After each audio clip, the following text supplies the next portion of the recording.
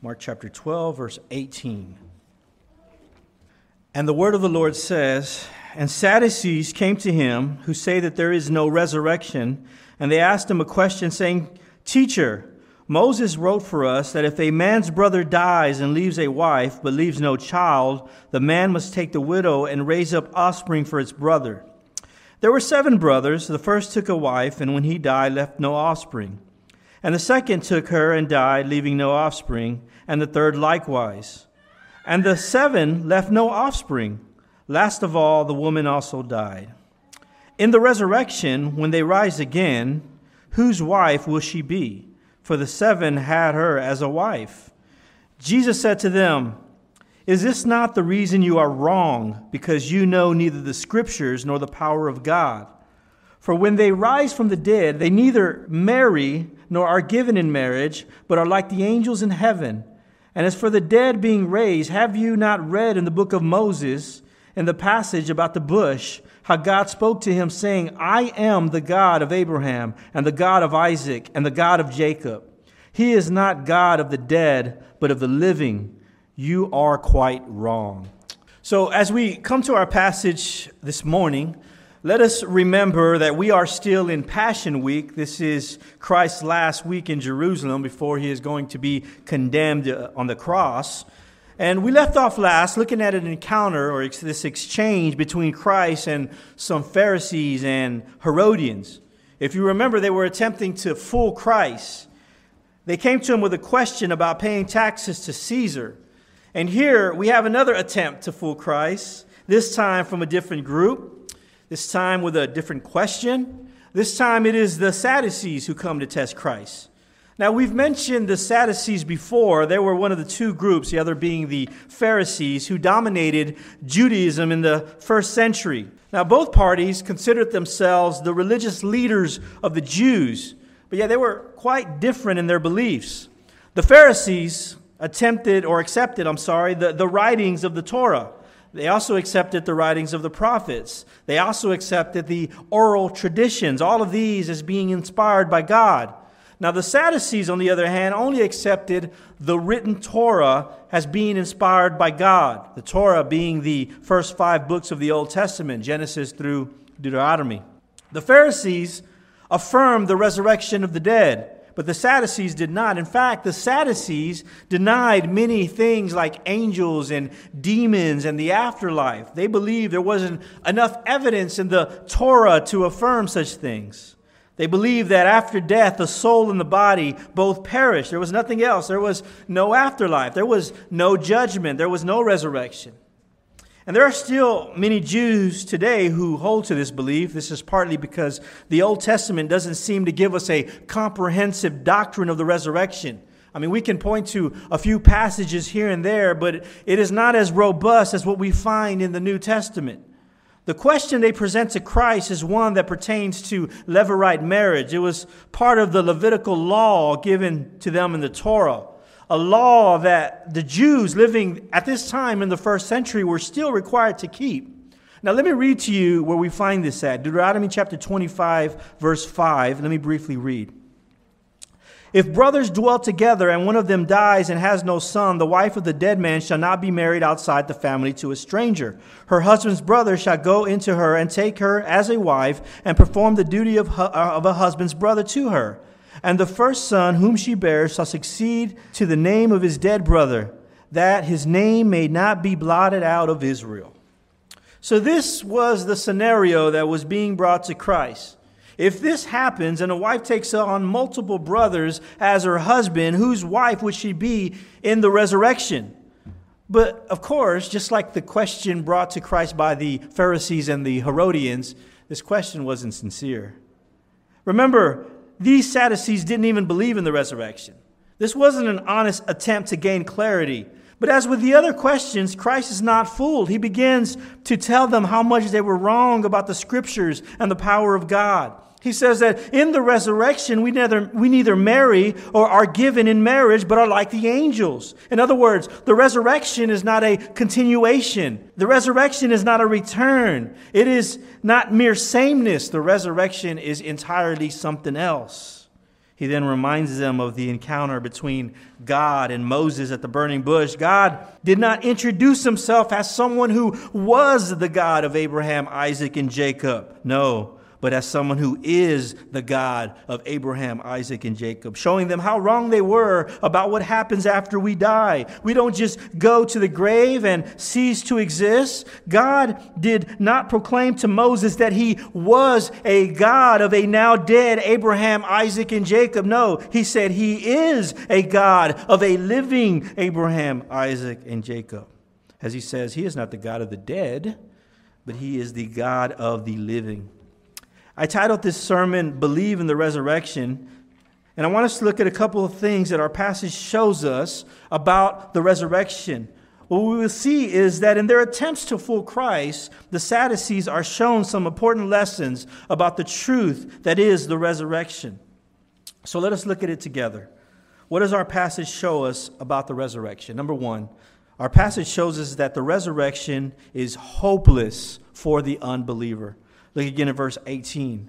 And Sadducees came to him who say that there is no resurrection. And they asked him a question saying, Teacher, Moses wrote for us that if a man's brother dies and leaves a wife but leaves no child, the man must take the widow and raise up offspring for his brother. There were 7 brothers. The first took a wife, and when he died, left no offspring. And the second took her and died, leaving no offspring. And the third likewise. And the 7 left no offspring. Last of all, the woman also died. In the resurrection, when they rise again, whose wife will she be? For the 7 had her as a wife. Like the Pharisees and the Herodians before them, the Sadducees came to Christ attempting to fool him. Their attempt was to disgrace him. Their attempt was to disgrace everything he taught. They thought they were pretty clever. Hey, let us propose this question to show how silly it is to believe in a resurrection. I mean, look how foolish it is to believe in such a thing. Let us present this scenario to expose how ridiculous it is to believe in someone rising from the dead. Yet, the Sadducees really had nothing to prove. I mean, everyone knew where they stood. Everyone knew that they didn't believe in the resurrection. I mean, I'm sure they had countless of debates with the Pharisees and with some other Jews on the validity of the resurrection of the dead. See, in their mind, the debate was settled. They weren't trying to get Christ to change his mind. They weren't trying to persuade him. They weren't trying to get him to, or get him to persuade them, to talk them into believing in the resurrection. I mean, their mind was made up. They weren't trying to get him to change their mind. Neither was this an attempt to persuade Christ, vice versa. In fact, they didn't really care what Christ believed. Didn't make any difference to them whether or not Jesus believed in a resurrection. The question had nothing to do with them trying to get Christ to change his mind. The question had nothing to do with trying to persuade Jesus on the resurrection. Then you ask, what was the purpose? What was the purpose of the question? If the purpose of the question wasn't trying to disprove the resurrection by its foolishness, then why was the question even asked?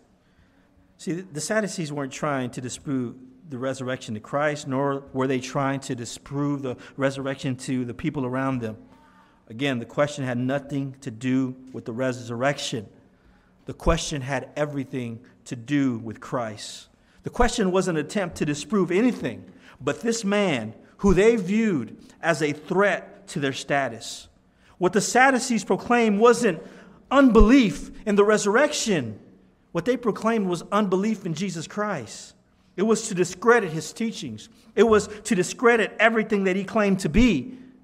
The Sadducees didn't believe in the resurrection, and neither did they believe in Christ. And because of their disbelief in the latter, they share no hope in the former. For the unbeliever, the resurrection offers no hope. There was no hope for the Sadducees in Jesus' day, and there is neither any hope for the unbeliever today. Those that don't believe in Christ share no part of Christ and thus share no part of his resurrection. 2 Peter chapter 3, verse 3, we read this. Knowing this, first of all, that scoffers will come in the last day with scoffing, following their own sinful desires. They will say, where is the promise of his coming? For ever since the fathers fell asleep, all things are continuing as they were from the beginning of creation. For they deliberately overlooked this fact that the heavens existed long ago, and the earth was formed out of water and through water by the word of God. And that by means of these, the world that then existed was deluged with water and perished. But by the same word, the heavens and earth that now exist are stored up for fire, being kept until the day of judgment and destruction of the ungodly. Peter here is speaking of a time when people will scoff at the idea of Christ's return. He says, in the last day, you ask, when are the last days? Well, the last days are the time between Christ's first return and his last return. In other words, it is the time that we are living in today. And in these last days, people will scoff. Why do they scoff? They scoff because they do not believe. They scoff because they think it's foolish to believe in such a thing. It's foolish to believe that this Bible is true. I mean, look at all the absurd things that it has to say. I mean, look at some of the foolish things that are written in it. Was there a man named Jesus that roamed the earth years ago? Maybe so. But you mean to tell me that you believe that this man rose from the dead? You don't believe that, do you? Again, why don't they believe? Why do they scoff? Peter tells us. It's because of their own sinful desires. It's not because there's not enough evidence. It's not because some things are just too absurd or sound too hard to believe. See, that's the big misconception. We assume that people don't believe because of the lack of evidence. And look, I have nothing against classical apologetics. I think there's a place and there's a time to present facts, and there's a place and a time to present evidence and show things to people that might help them believe. I believe that God can and does use such things. But the truth is, the reason people don't believe has nothing to do with evidence. It has everything to do with their sinful desires. It's because they are walking in darkness, blinded by their own sin. You know, it's in vogue these days, something that has become trendy. It's something called deconstructing your faith. You may have heard of this. So many people are coming out saying that they are leaving the faith and they are re-examining everything that they believed in. They say that they are now questioning everything they were taught and have now come to see the truth that everything that they once believed in was a lie. And you're starting to see this everywhere. You're starting to see this on social media. You're starting to see this in pop culture. Just this week, Kevin Max, a member of DC Talk, which was historically one of the most popular Christian rock bands, announced that he now considers himself an ex-evangelical, meaning he no longer wants to be identified as an evangelical Christian. And let me read you a quote of his. He says this, and I quote, "I've been deconstructing for decades. I've always been progressing, as you can say, and then sometimes I regress. But I think where I'm at right now is I've really gone on a journey to find out what I truly believe in by reading a lot and thinking a lot, keeping my eyes open and my ears open." He adds, "I've always been a believer, but I'm questioning a lot of things, and I've got more questions than answers." There are many of these types. I can go on and on listing names of people you may have heard of, people you might know. The movement of deconstructing your faith is starting to gain more and more traction. And the reasons people give are all similar. The hypocrisy they saw growing up in the church, the political stances that their parents took, abuses that they saw firsthand, the list of rules that the church gives you, the heavy hand of the Christian faith, and so forth. And look, there's no excuse for any abuses. There's no excuse for any hypocrisies or anything wicked that the church does. People that do such things are going to have to answer to God for these things. But the truth is, none of that is the reason people are deconstructing their faith. The reason has nothing to do with the church's hypocrisy or their parents' politics or their questioning of science or their untrust in the reliability of scriptures. The reason people abandon the faith is not because of the sin in others. It is because of the sin in themselves. As Peter says, they are following their own sinful desires. Go ahead and blame others if you like. Go ahead and say the reason that you don't believe is because of this issue or that issue. Those reasons won't hold up in God's courtroom. When you stand before the judgment seat of God, you will not be giving an account for what someone else did with Christ. You will give an account for what you did with Christ. Did you believe? Did you put your trust in Him for salvation? 2 Thessalonians 2, verse 9. The coming of the lawless one is by the activity of Satan with all power and false signs and wonders and with all wicked deception for those who are perishing, because they refuse to love the truth and so be saved. Therefore, God sends them a strong delusion so that they may believe what is false, in order that all may be condemned who did not believe the truth but had pleasure in unrighteousness. See, we shouldn't be surprised that people are abandoning the faith. Neither should we be surprised that people refuse to believe. Scripture told us it's going to happen. It's going to happen. It was happening in the first century. It's continuing to happen today. As Paul says, this is the work of Satan. He is continuing to deceive. He is continuing to blind the eyes of those who are perishing. Why? Because they refuse to love the truth and be saved. Rather than believe the truth, they believe what is false, and for that they will be condemned. They are condemned because they do not believe the truth, but as Scripture says, take pleasure in unrighteousness. This was the error of the Sadducees. The truth in question wasn't the resurrection. The truth in question was Christ. As He says, He is the way, He is the truth, and He is the life. No one comes to the Father except through Him. And the Sadducees wanted no part of that. They wanted no part of the Son. And in their disbelief, they wanted no part of the Father. And for that, neither the Father or the Son would want any part of them. It doesn't matter whether or not there is a resurrection. The fact that you don't believe in Christ makes that a moot point. For even if you did believe in a resurrection, your disbelief in Jesus Christ offers you no hope in it. What a sad state to be in. You know, we see this a lot. You probably see it in social media. When someone dies, a loved one of someone dies, you'll often hear or see posts like this that say, "Until we meet again," or "I can't wait to see you in heaven." Because there's this hope that one day people will see their loved one again. But friend, without Christ, there is no hope. Your only hope in seeing your loved one again is by placing your hope in Jesus Christ. You must turn to Christ. You must believe in Christ. The truth is, your desire to see Christ must exceed your desire to see your dead loved one. Because then and only then will you find hope in what the resurrection brings. Do not look to the resurrection to find hope. Look to Christ to find hope in the resurrection. Because without Christ, there is no hope.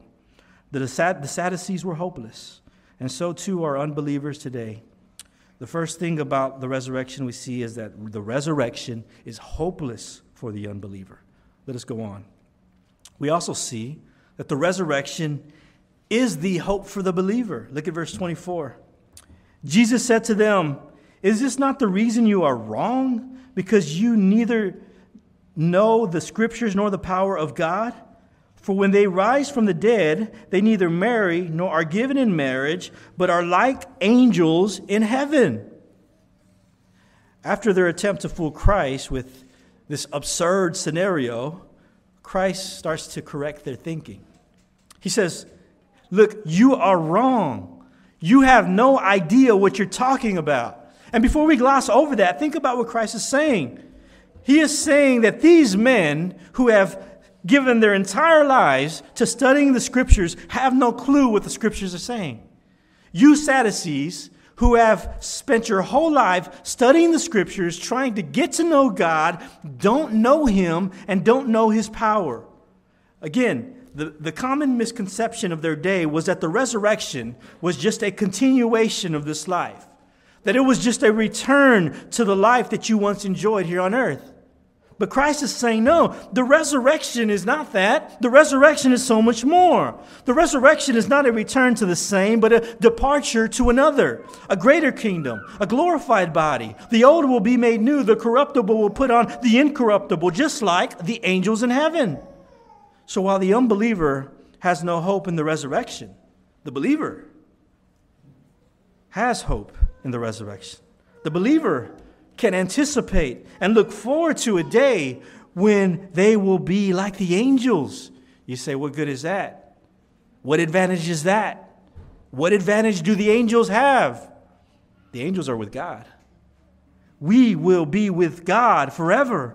We look forward to a day when we will not have to deal with the effects of our fallenness, suffering, pain, disappointment, stress, anxiety, fear, doubt. All of these things will one day be wiped away. We will be transformed from the image of a fallen man to the image of a risen man.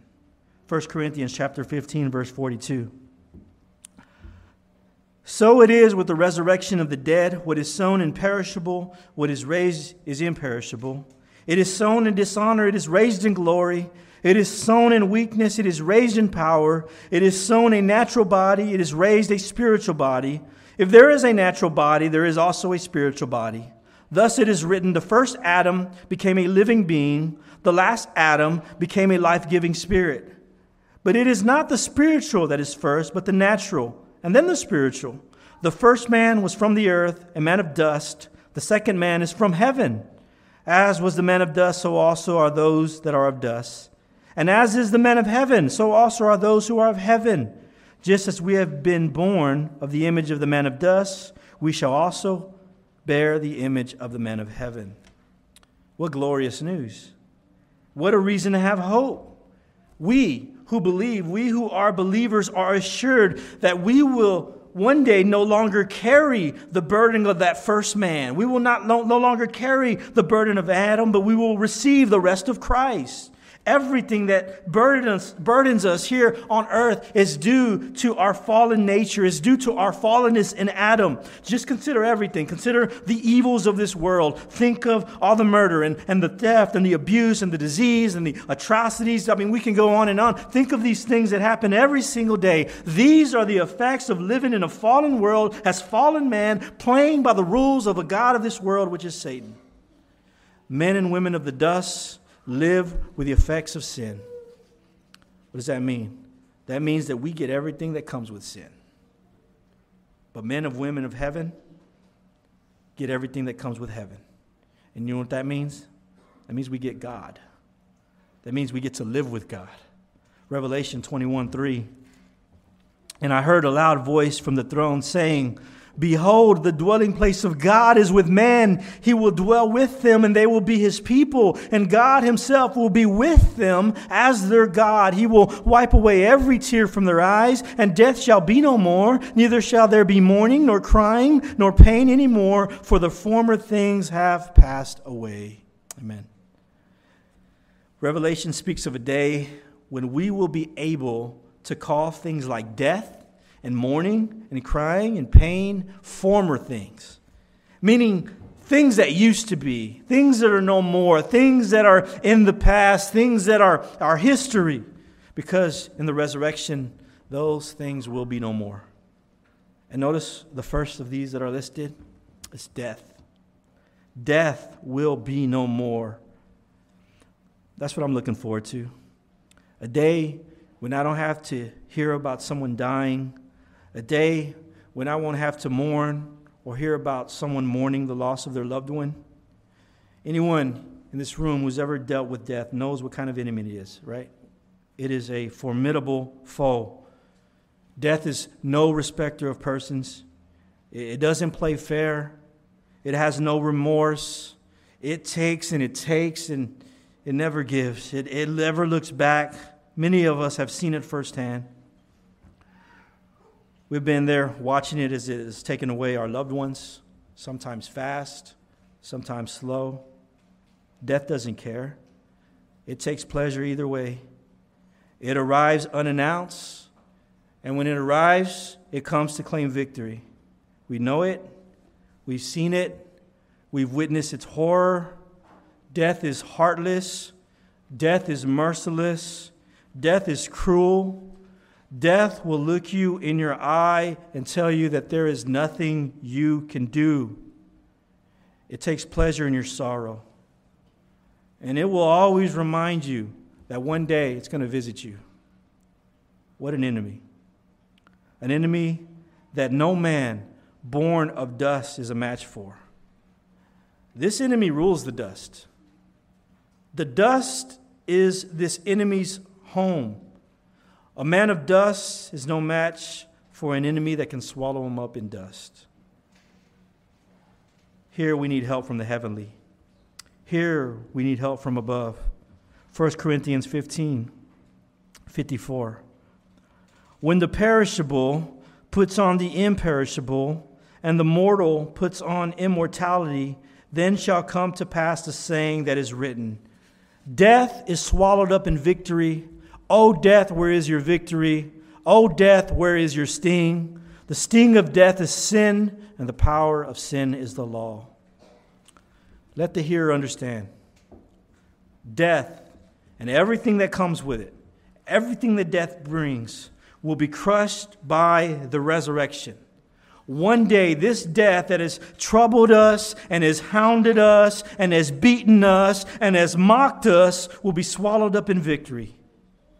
We will no longer be the mocked. We will now be the mocker. Death, where is your victory? Death, where is your sting? This is the hope of the believer. This is the hope of those that are in Christ. Since Christ has conquered death, we too will conquer death.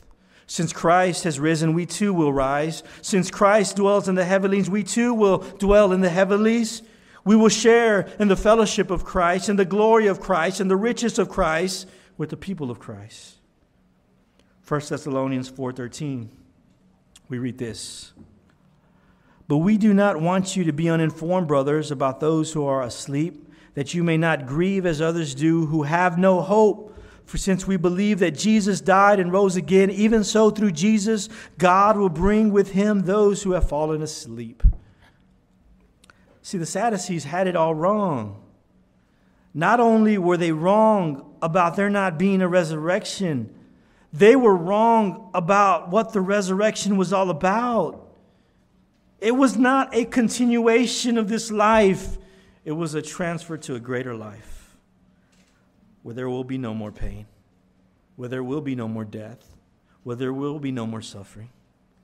A second thing about our passage shows us that the resurrection is the hope for the believer. And lastly, what else do we see? We see that the resurrection is assurance for the living. It is assurance for the living. Verse 26. As for the dead being raised, have you not read in the book of Moses, in the passage about the bush, how God spoke to him saying, I am the God of Abraham and the God of Isaac and the God of Jacob. He is not God of the dead, but of the living. You are quite wrong. Christ continues to show the Sadducees how wrong their thinking was. But even more, he wanted to show others how wrong their thinking was. The resurrection is not something to lay hold of in the future. The resurrection is something you can lay hold of today. A believer alive on this earth and a believer that is in the presence of the Lord both possess the same thing. They both possess the assurance of the resurrection. They both are assured that one day we will be given a glorified body. That one day we will be able to be with God in his dwelling place forever. If you are a believer, eternal life does not start the day you die. It starts the day you place your faith in Jesus Christ for salvation. John 5:24. Truly, truly, I say to you, whoever hears my word and believes him who sent me has eternal life. He does not come into judgment, but has passed from death to life. Amen. A man who lives with the possession of eternal life need not ever fear death. Death can taunt us. Death can try and make us fear it. But the truth is, death is a defeated foe. To put it another way, death is a dead man walking. Its days are numbered. But again, this hope and this assurance is only for the believer. It is only for those who believe in the resurrection. And you ask, how do I believe in the resurrection, my friend? You start by believing in Christ. John 5:24. Truly, truly, I say to you, whoever hears my word and believes him who sent me has eternal life. He does not come into judgment, but is passed from death to life. The Sadducees did not believe in the resurrection because they did not believe in Christ. They came to Christ that day with an absurd scenario. They're trying to trick him with a foolish and silly question. They're trying to make a mockery out of Christ. But the following Sunday, Christ would make a mockery out of them. The Sadducees came to Christ presenting him a foolish question about the resurrection. On the following Sunday, Christ is about to present them with an empty tomb. He not only told them how wrong they were, he was about to show them how wrong they were. In just a few days, on Resurrection Sunday, they would not only question everything they thought about the resurrection, they were about to question everything they thought about this man Christ. You say you don't believe in the resurrection? You say that you don't believe in me? In a couple of days, I'm about to show you how wrong you are on both accounts. The lesson to the Sadducees is the same for us today.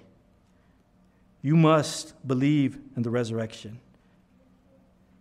If you were to have any hope in this life or in this death, my friend, you must believe in the resurrection.